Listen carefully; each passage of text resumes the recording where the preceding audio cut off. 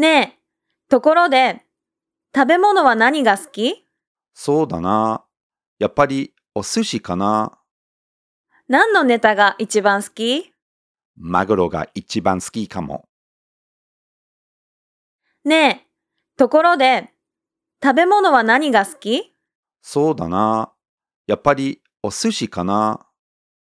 何のネタが一番好き？マグロが一番好きかも。ねえ、ところで、スポーツは何が好き？そうだな。やっぱり野球かな。どこのチームが一番好き？ジャイアンツが一番好きかも。ねえ、ところで、スポーツは何が好き？そうだな。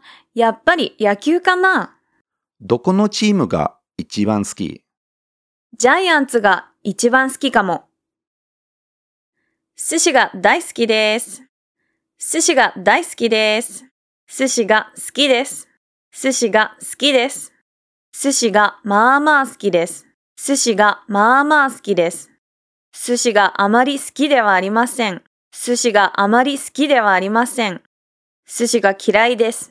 寿司が嫌いです。寿司が大嫌いです。